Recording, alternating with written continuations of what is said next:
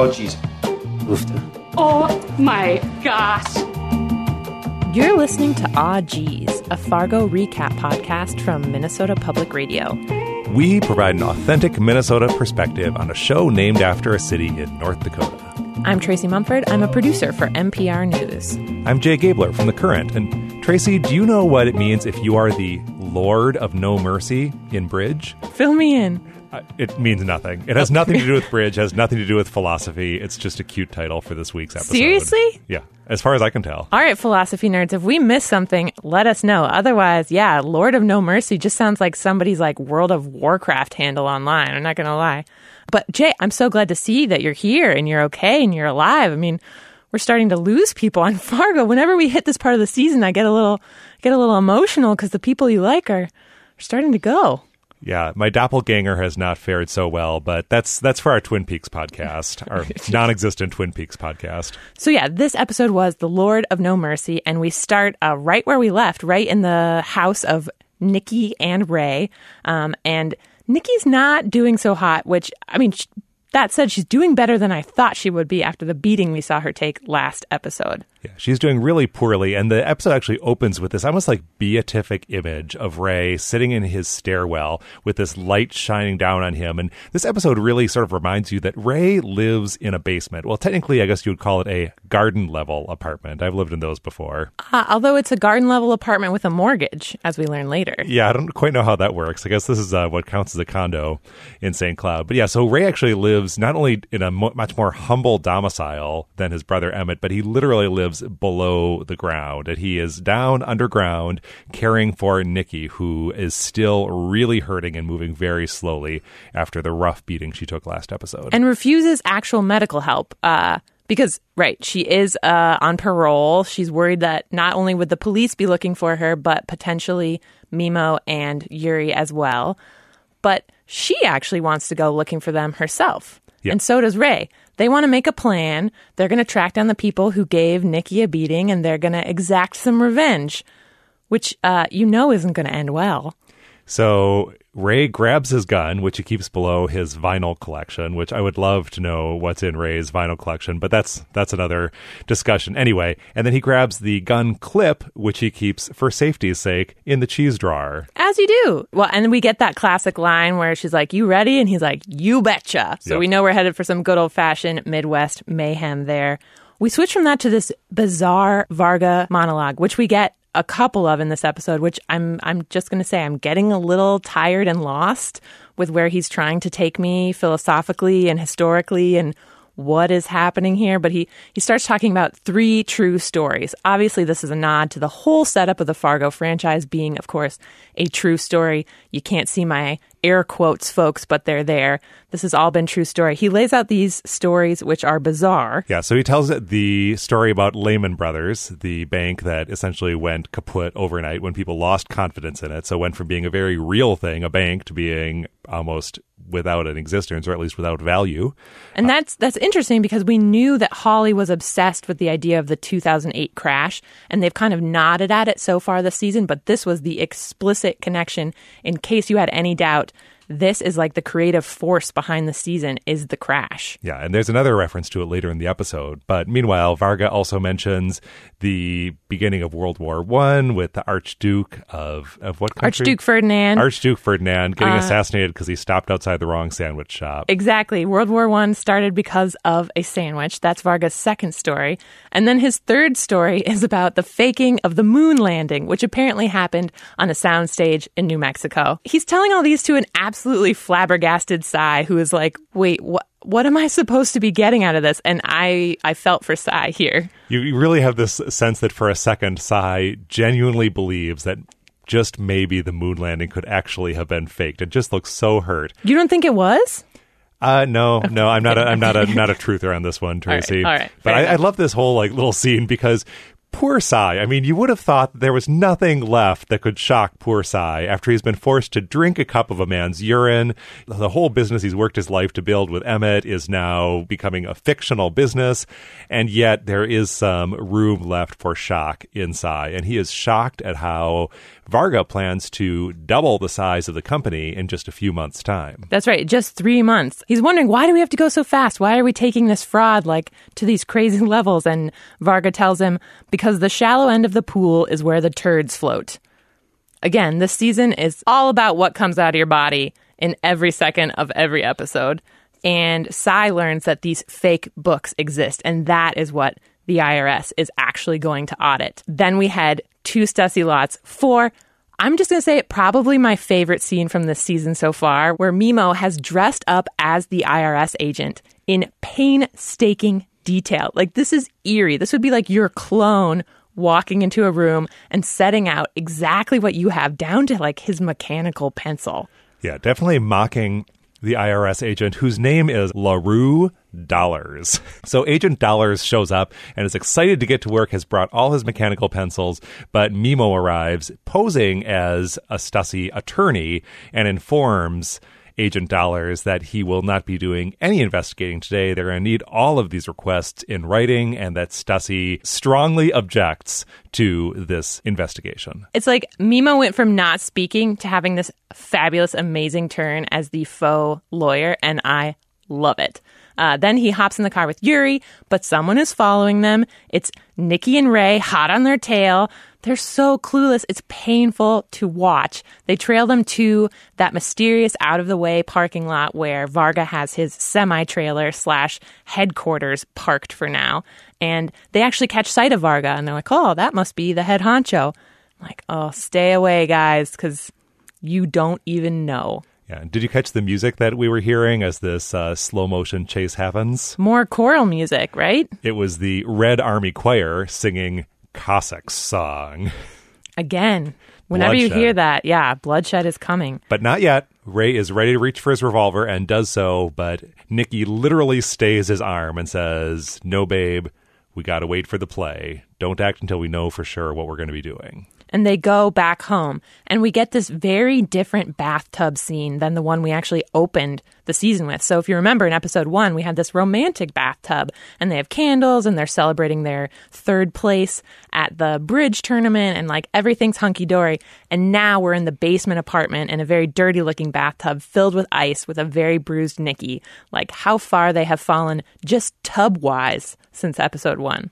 Yeah, Nikki is posting nothing to Facebook at this moment. She is wincing in the bathtub. But we learn, even as her teeth are chattering, she informs Ray that she has figured out what is going on with Emmett at VM. At least she's figured out that Emmett is wrapped up with a high-end loan shark, very probably against his will. So she's on to what's going on there. From there, we head to Stussy Lots, the headquarters, where they're getting some unexpected guests again. Yeah, Varga has to suck the blood out of his mouth.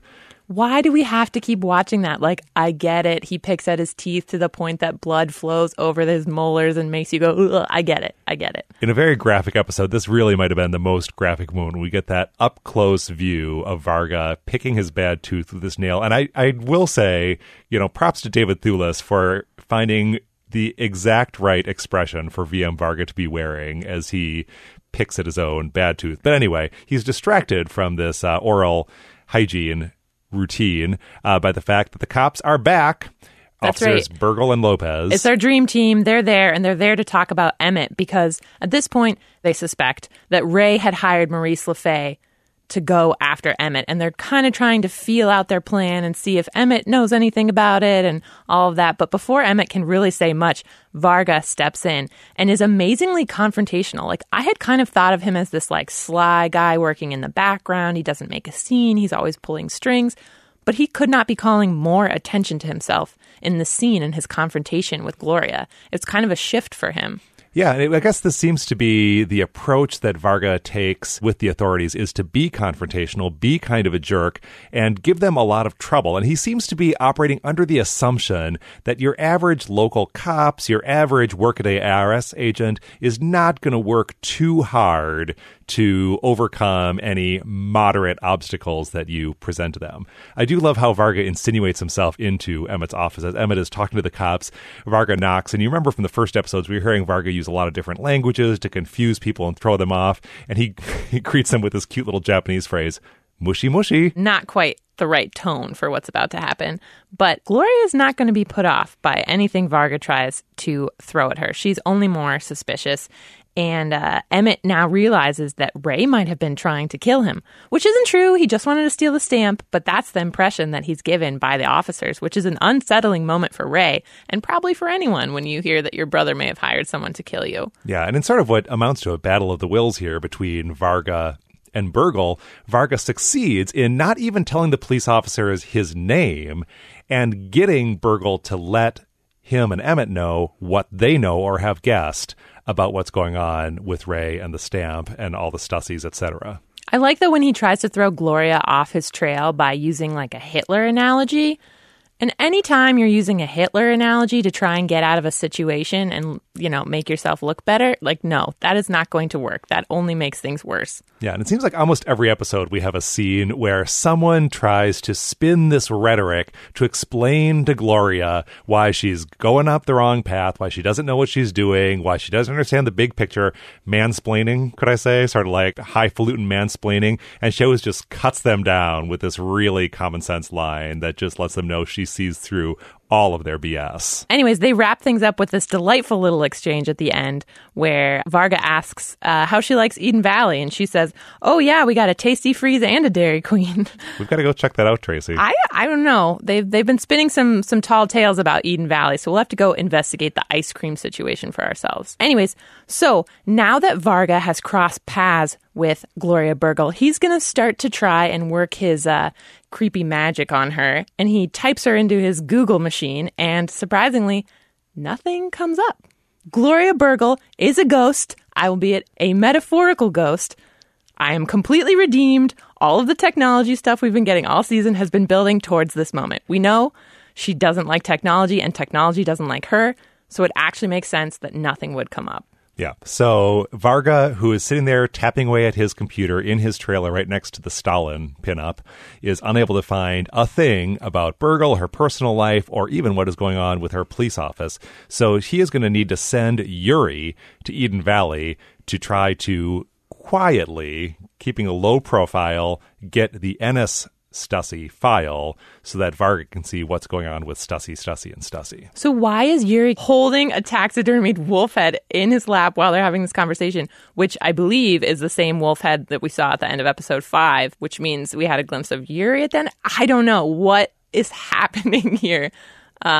Maybe that's just standard practice when you're in like the semi-trailer of Doom. You just have your taxidermied wolf head with you. Yeah, maybe he's trying to figure out where to put it up, or maybe it just fell off the wall. That's right. So that Yuri is going to head to Eden Valley and get the Ennis Stussie case files. Mimo, though, has a different job. He's going to go track down Ray and Nikki, and he's going to execute them. That is the order that Varga gives him. Yep, and that is Plan B. Plan A was going to be that Mimo was going to go check out the planned meeting between Widow Goldfarb, Emmett, and Cy. But it turns out Emmett is not at that dinner with the Widow Goldfarb because he has gone to Ray's. But Ray is not there because Ray and Nikki decided they had to get out of town. They were recuperating at the apartment, and Gloria Burgle came knocking. They managed to hide from her when she peeked in the windows, but they're like, that's it. We got to bail. They go and they check in to the Ambassador Motor Inn, which the Ambassador Motel is where RFK was assassinated in California. So, I mean, obviously nothing in Fargo is a coincidence, but this would also be our second political assassination nod of the episode because we had the Archduke Ferdinand story in the beginning, and now we're getting RFK assassination vibes here. I don't know, but they booked themselves into the hotel. Here's something else I noticed. They are in room 34. The room that was in Los Angeles that Gloria Burgle checked into was 203. So we've gone from room 203 to room 34. Can hotel room 45 be far off? I bet we're going to go there by the end of the season.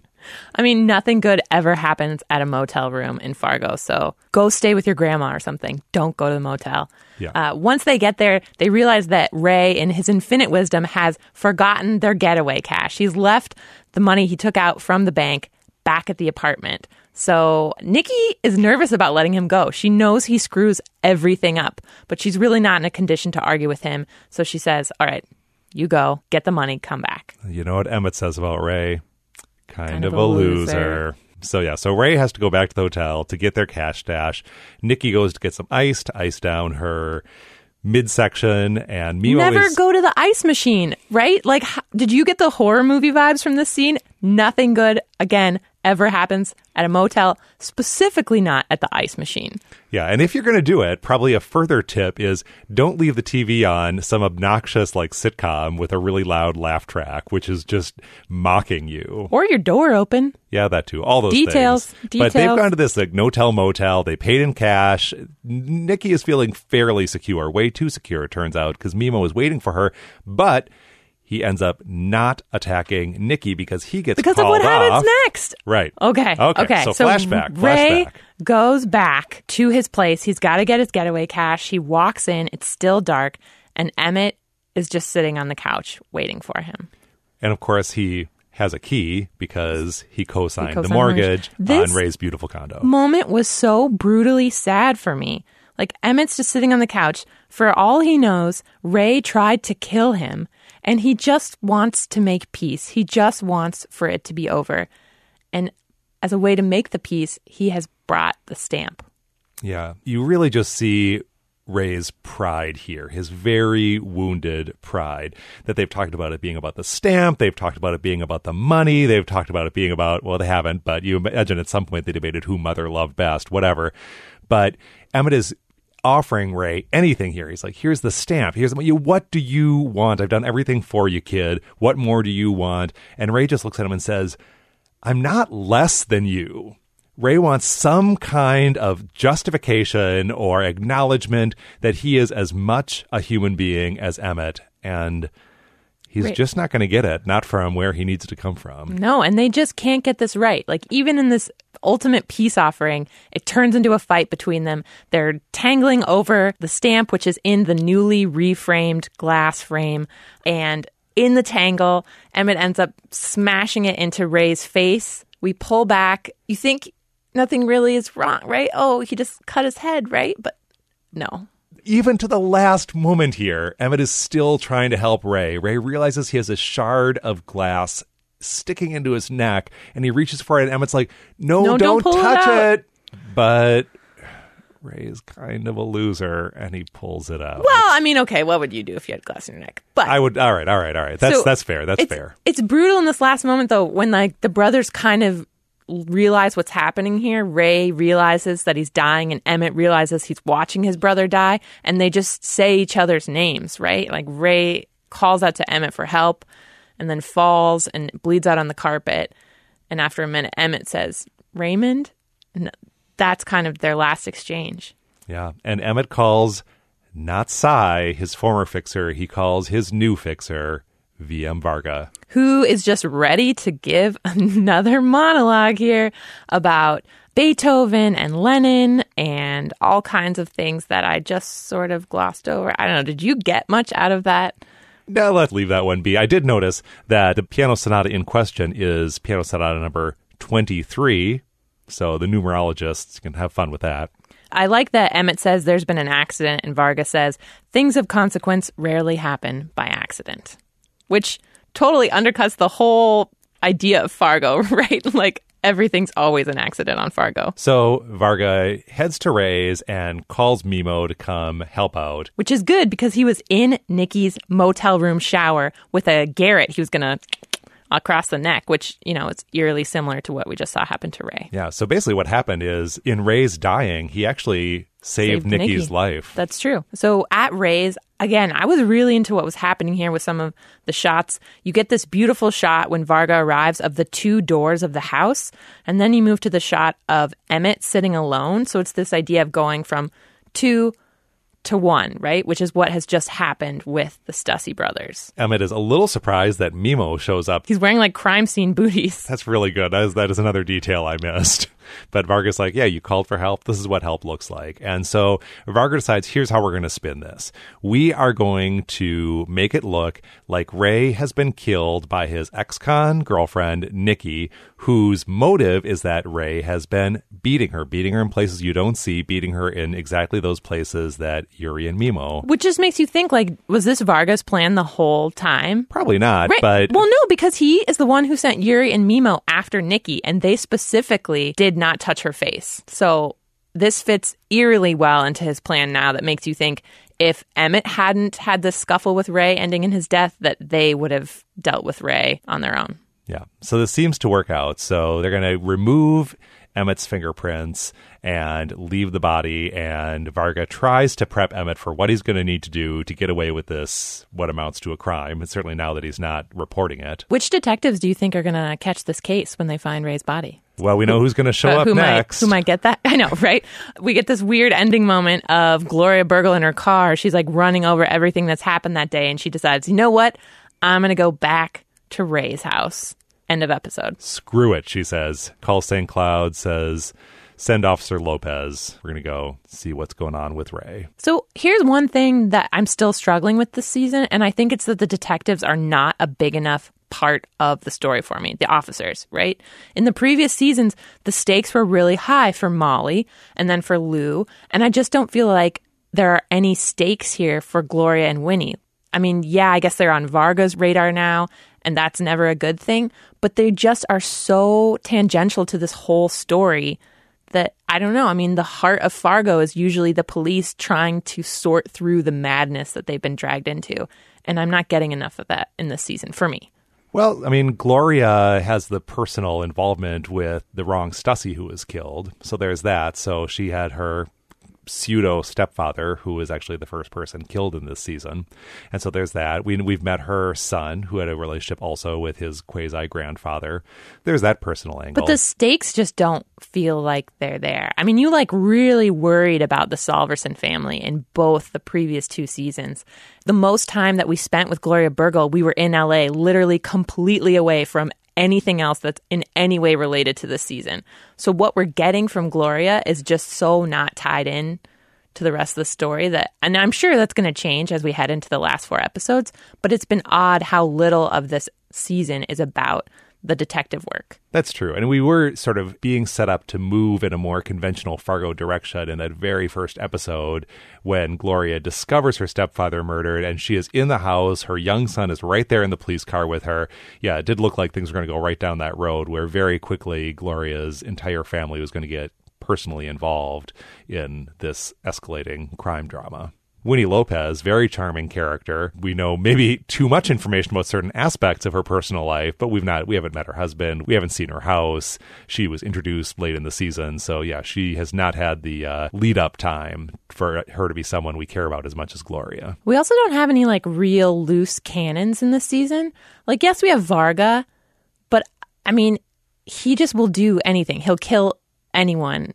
And I'm like not impressed by the creativity of it, I guess. But in season 1, you had Lauren Malvo, who was like an amazing force of evil that you really had to wonder, like, where is he going to show up next? What evil thing is he going to do?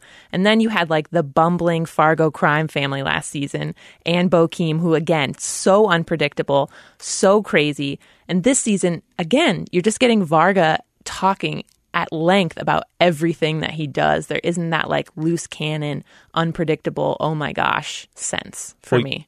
You know who might turn into the loose cannon of this season is Nikki. Interesting. Yeah, no, maybe she's going to play that role. Because you kind of feel like now that like things have really, and certainly now that she doesn't know it yet, but her fiance has been killed, you know, the gloves are going to be off for Nikki. And if anyone is going to be capable of really surprising us and surprising the people surrounding her with what she's capable of, it's going to be Nikki Swango. So in future weeks, we're going to dig into the music of Fargo. We have interviews with 2 people who help create the sound. Yeah, we have Maggie Phillips, who we talked to last season as well, who's picking out the soundtrack moments, those pop nuggets, as Jay likes to say, that you hear scattered through the seasons. And we're also going to talk to Jeff Russo, the composer who's written the score for all 3 seasons of Fargo. So stay tuned. Aw Geez is produced by Tracy Mumford, Jay Gabler, and Anna Reed. Our theme music is by the Valdons, courtesy of Secret Stash Records. Follow us on Twitter at Awjeez Podcast, AWJEEZ Podcast. And if you haven't already, please subscribe on iTunes and give us a rating. It really helps people find the show. Okay, then. Bye now.